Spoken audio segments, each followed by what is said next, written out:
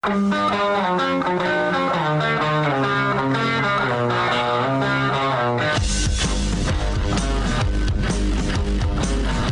is The Big Show with Gordon Monson and Jake Scott, presented by Big O Tires. Stop by your locally owned Big O Tires for no credit needed financing and the best prices on tires. Big O Tires, the team you trust. This is 97.5, 1280 The Zone and the Zone Sports Network.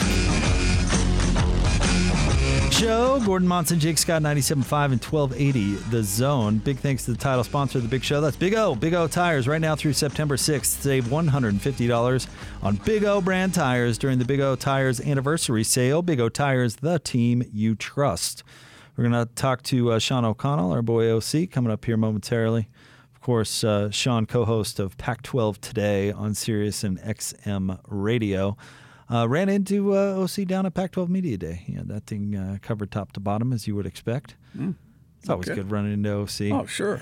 Honestly, one of the most interesting people that the most interesting man in the world that I have come across. Sean is a very interesting person, very thoughtful, and obviously a world-class athlete who, has who great could beat the living daylights out of you. Well, yeah, and he could play a little football back in his day too. So, he played a linebacker at Weber State or something, wasn't it? Walked down to Utah and then played at Weber, yeah. Oh. And his, we won't ask him to do it because he tells it over the story so many times, but his story about Urban Meyer is one of the great, hilarious stories of all time. Oh, well, let's have him tell it. Well, see, that's one of those stories, though, that I'm sure he's like, every person he comes across is like, hey, tell the Murphy story. All right. I mean, you've heard it a million times, Tell right? the Murphy story. Anyway. It's always good. Let's get out to the Smart Rain special guest line. It is no mystery Utah is in an extreme drought. That's why Smart Rain is the solution for any commercial property concerned about water consumption while managing irrigation smartly. Find out more at smartrain.net. Joining us now, he is, of course, co-host of Pac-12 Today on SIRIUS and XM Radio. He's our friend Sean O'Connell. What's up, OC? Doing well. How are you guys? Hey, we're doing all right, and we want to start here with you. I know this isn't easy to talk about because you had a relationship with Coach, but I know you worked with him for several years. Sean, your thoughts on the passing of Coach Peace and the legacy that he leaves at the University of Utah? Well, it's sad news for everyone who's been around the program and gotten a chance to get to know Coach Peace. He truly was a great man, and I know that a lot of folks are, prone to hyperbole when you're eulogizing someone or you're talking about someone who passed, but he really was a difference maker. Obviously, going all the way back to his own playing days at the University of Utah and several different stints as a coach at the University of Utah, and then after the fact, analyzing the Utes on the radio or stopping by to consult with the coaches that are much younger than him on the staff now. He's a big-time difference maker, and he truly cared about everyone that he came in contact with. I know I tweeted this out, so forgive me for being redundant, but one of the things I learned from Coach Peace was that, especially when you're in the media, but really in life, criticize the action, not the person. And especially with sports, so often you see people make mistakes and you forget that they're college kids, and you see mistakes in a game and you say that a guy is dumb or that he's soft or that he doesn't have it or that he's slow. And Coach, having been around every level of football, was still the guy that would criticize the mistake rather than the person. And he didn't write players off just because they were the wrong fit, and didn't say that guy stinks just because he had a bad game. And that's something that I learned from him, that you got to be a little bit more patient. And, he always talked about me like I was a real player, even though he knew very well that I was, a crappy walk-on who didn't really contribute much of anything. He still gave respect to people like that. So you can't say enough about the man, and what a loss it is that he's no longer here, but I hope we all get a chance to remember him fondly and keep telling stories about him. Yeah, I'll tell you, OC, I agree with you 100%. Isn't it nice to know that there are people like that in this world? I mean, It really is. Yeah.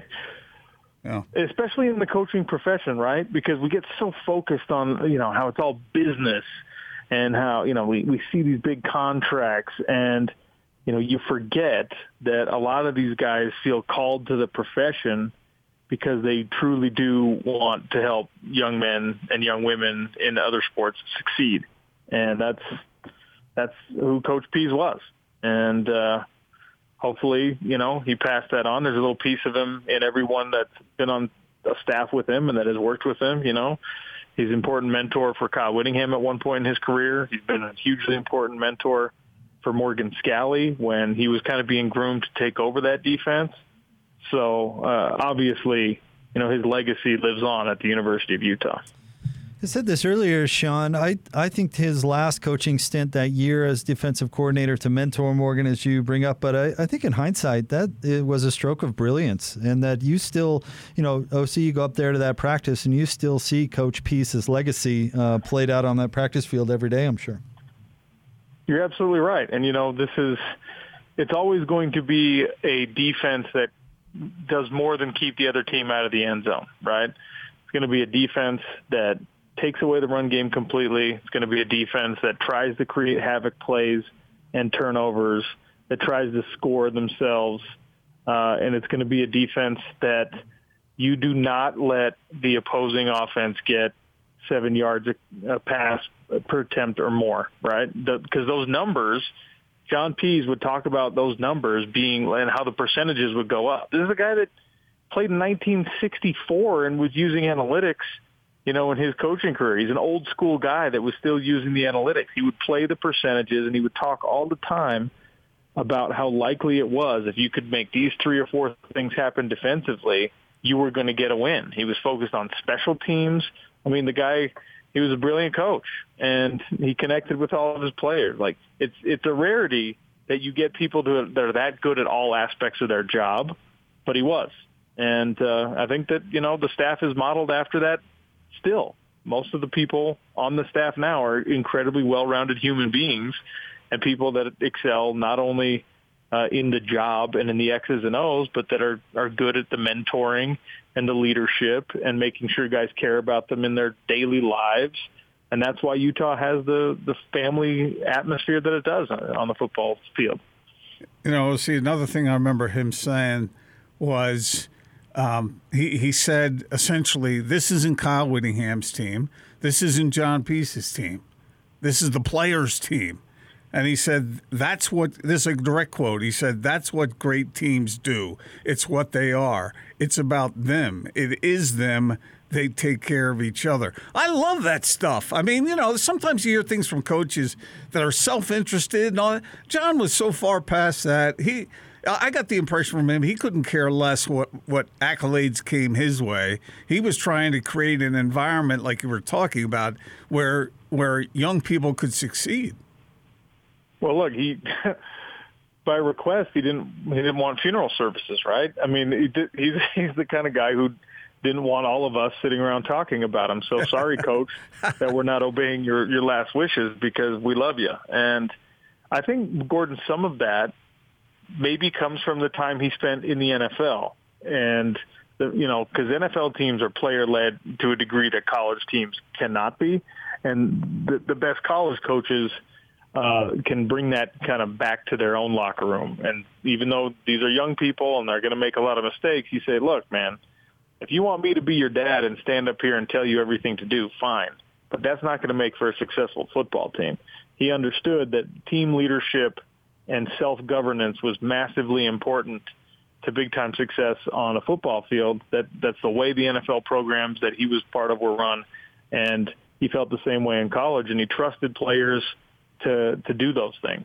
And I think people are adopting it. I think good teams and good programs have adopted that, but I don't know if people were adopting it before Coach Pease in this state.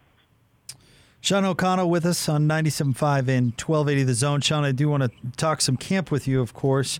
What are you hearing about the quarterback race? How close is it really?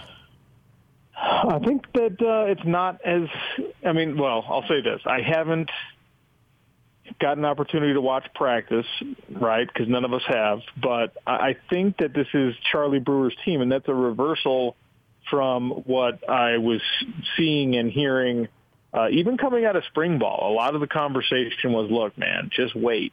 Cam Rising won the job last year. Cam Rising is going to win the job again. And I think that Charlie Brewer, that spring game, he obviously looked great, but I think that, his development with the receivers and the voluntary workouts and tight ends in the voluntary workouts, his leadership on this team, I do believe that this is going to be Charlie Brewer's job.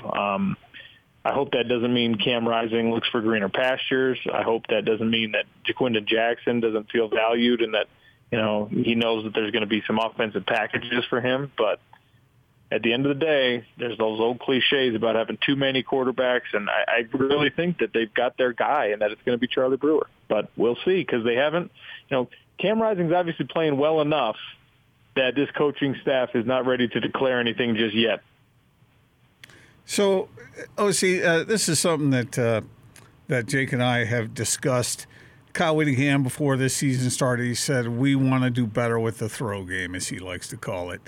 Do you think this offense with Charlie Brewer, whoever's the trigger man, do you think that they will be a little more adept at putting the ball in the air when they need to, as opposed to just turning around and giving it to a running back? Yes, I do. And part of the reason is because the tight end group is exceptional. I mean, you've got 4 tight ends we're going to see on the field this year. Not one, Brant Keithy, who's a preseason all-conference type guy who we've seen his versatility. He's going to be used as that Swiss Army knife. But you've got Dalton Kincaid, who's going to get out on the field.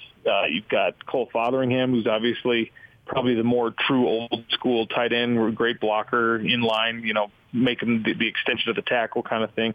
You're going to see a bunch of that. And, I mean, you've got Britton Covey, who is a great possession receiver. I hope that he's more than that at this point in his career, coming off of the injuries and finally being 100% healthy. I hope that we get some of that burst we saw from him as a true freshman. But the concern for me is that the wide receiving group, and I know that they've been gushing about Theo Howard, and I'm excited to see what he brings. I really like Devon Bailey, former walk-on. I always got to give those guys shout-outs. But this wide receiver group, going all the way back really to when Utah joined the Pac-12, has been comparatively substandard. Like, they haven't been the same kind of talent that Oregon has had, or that USC has had, or that Arizona State has had. I mean, you go through every team in the Pac-12 except for maybe Oregon State and Arizona. And, on balance, you take the whole decade of Pac-12 football, and I think the wide receiving position has been a bit of a liability for the University of Utah. So the chicken and the egg argument is, well, if now Andy Ludwig has put together an offense that utilizes those guys more, will you get better recruits? And that answer is only yes, if you have a quarterback who can consistently deliver the ball to those guys on time, on schedule, and, give them room to run. And I think that whoever it is, Cam Rising has displayed this ability as well. Whoever it is has that, and Ludwig is given control of the offense now. So I think it's going to be a better throw game than we're accustomed to. What about on defense, OC? Are there any question marks over there that you're going to have your eye on? I mean, not really, because even though they're breaking in some new bodies, Van Fillinger and Xavier Carlton, we knew what they were as high school players, right? They had effectively, a free redshirt year last year where they actually got to be on the field and play without compromising their eligibility a little bit. And if they're good enough to push Max Tupai out into a transfer portal, then those guys, I think, are going to be awesome. The linebacking core is maybe, Devin Lloyd is maybe the best individual linebacker that this team has had in the Kyle Whittingham era. Whether or not Nephi Sewell can step up to the level so it's a duo like a Gianni Paul, Jared Norris type duo, or a Chase Hansen, Cody Barton, where you had these two incredible inside backers that were really both NFL caliber type guys, that's a question. But it's a small one because what we've seen from Sewell has been very encouraging.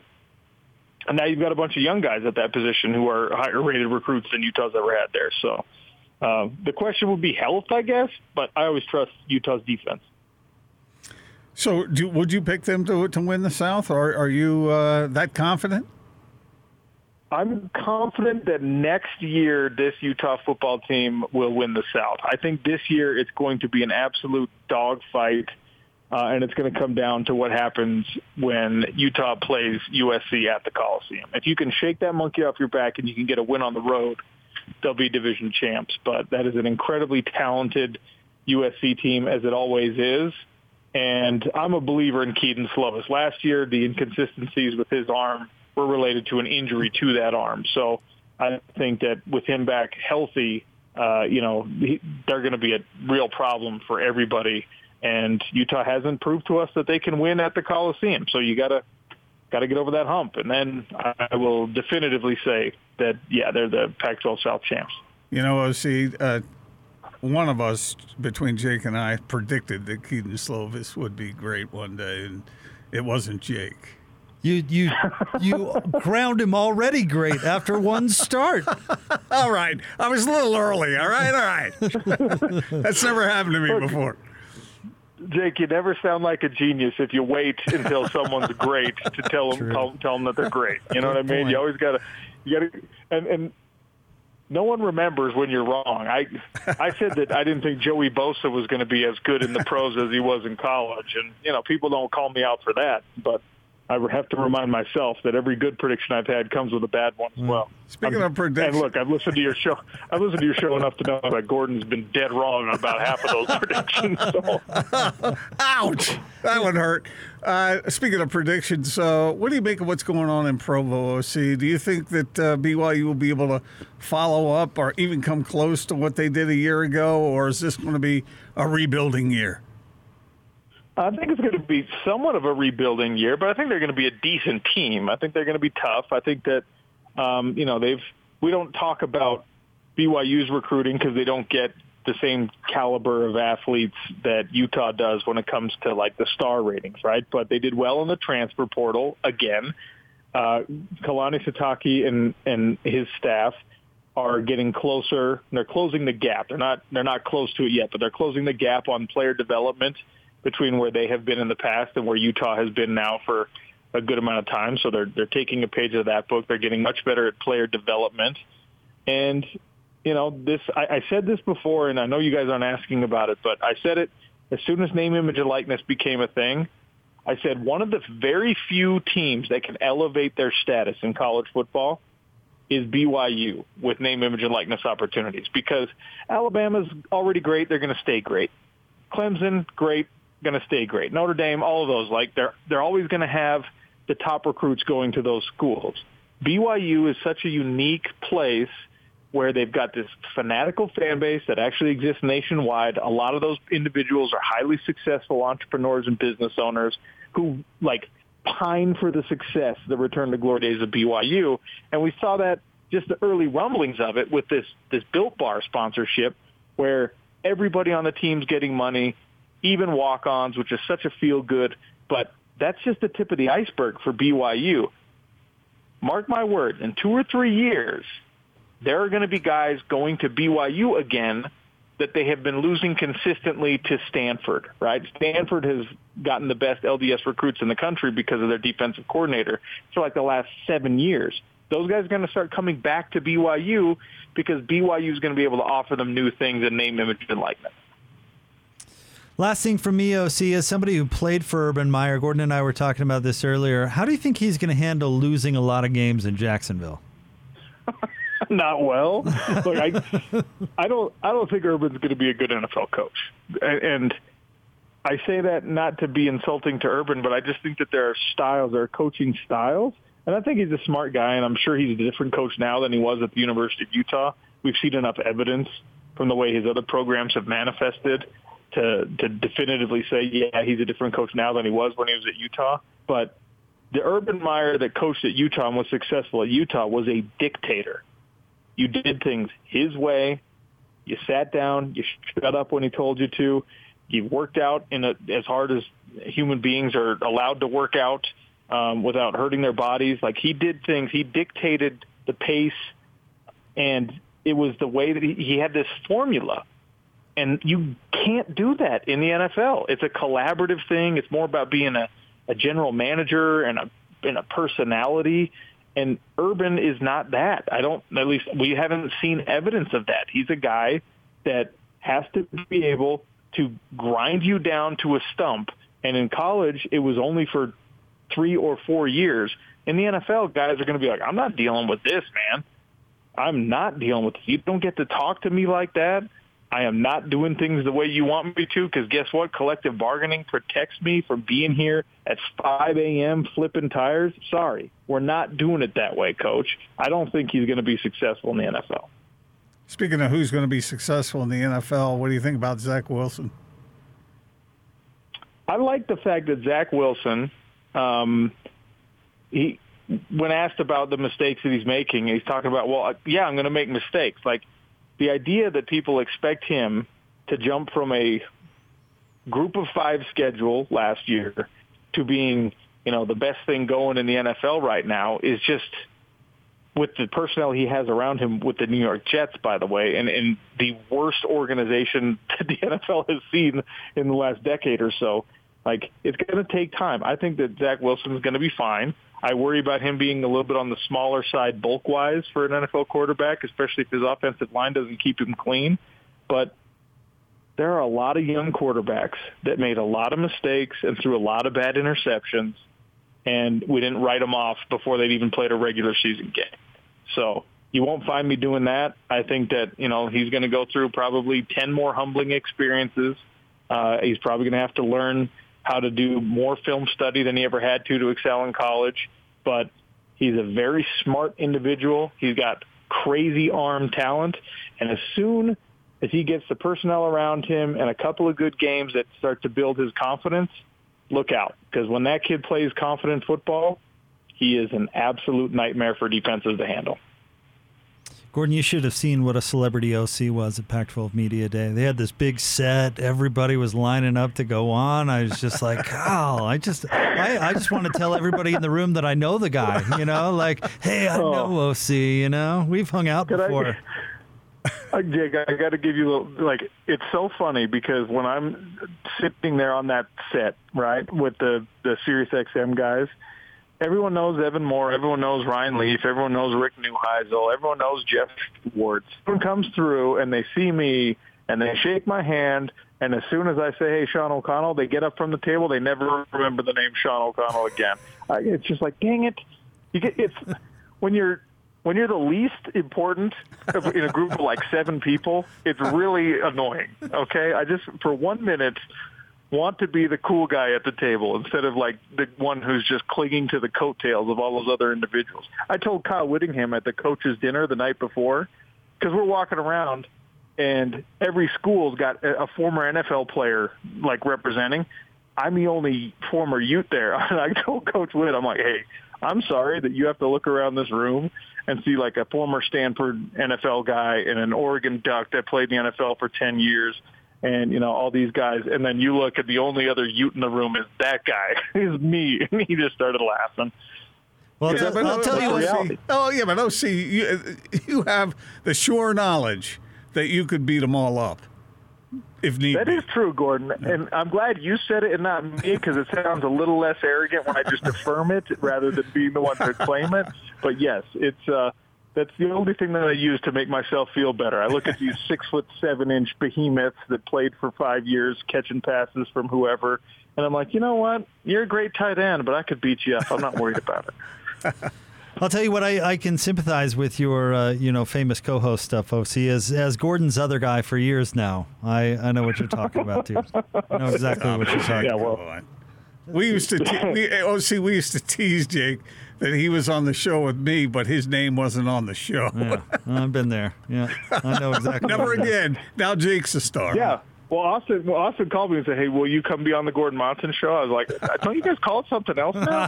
He's like, well, yeah, but You know what it is. In reality, it's the Gordon Monson show. We know. That's all right. Not at all. I'm Gordon I'm Monson. cool with it. The Gordon. That just means I'm really, really old, OC. That's what that means. OC, you are the best. Thank you, as always, for dropping by. It's always good to hear from you. And it was fun seeing you down there in L.A. Yeah, man. Let's talk some more football throughout the season, shall we? Yep, let's do it, buddy. Thanks, Sean. That's our friend OC, Sean O'Connell. Again, Pac-12 Today on SIRIUS XM Radio, co-host with Geoff Schwartz, as you heard him mention Geoff. If you guys don't know Sean, he's a former MMA fighter and one tough cookie, but a very nice man. More Big Show next, 97.5 and 1280 The Zone.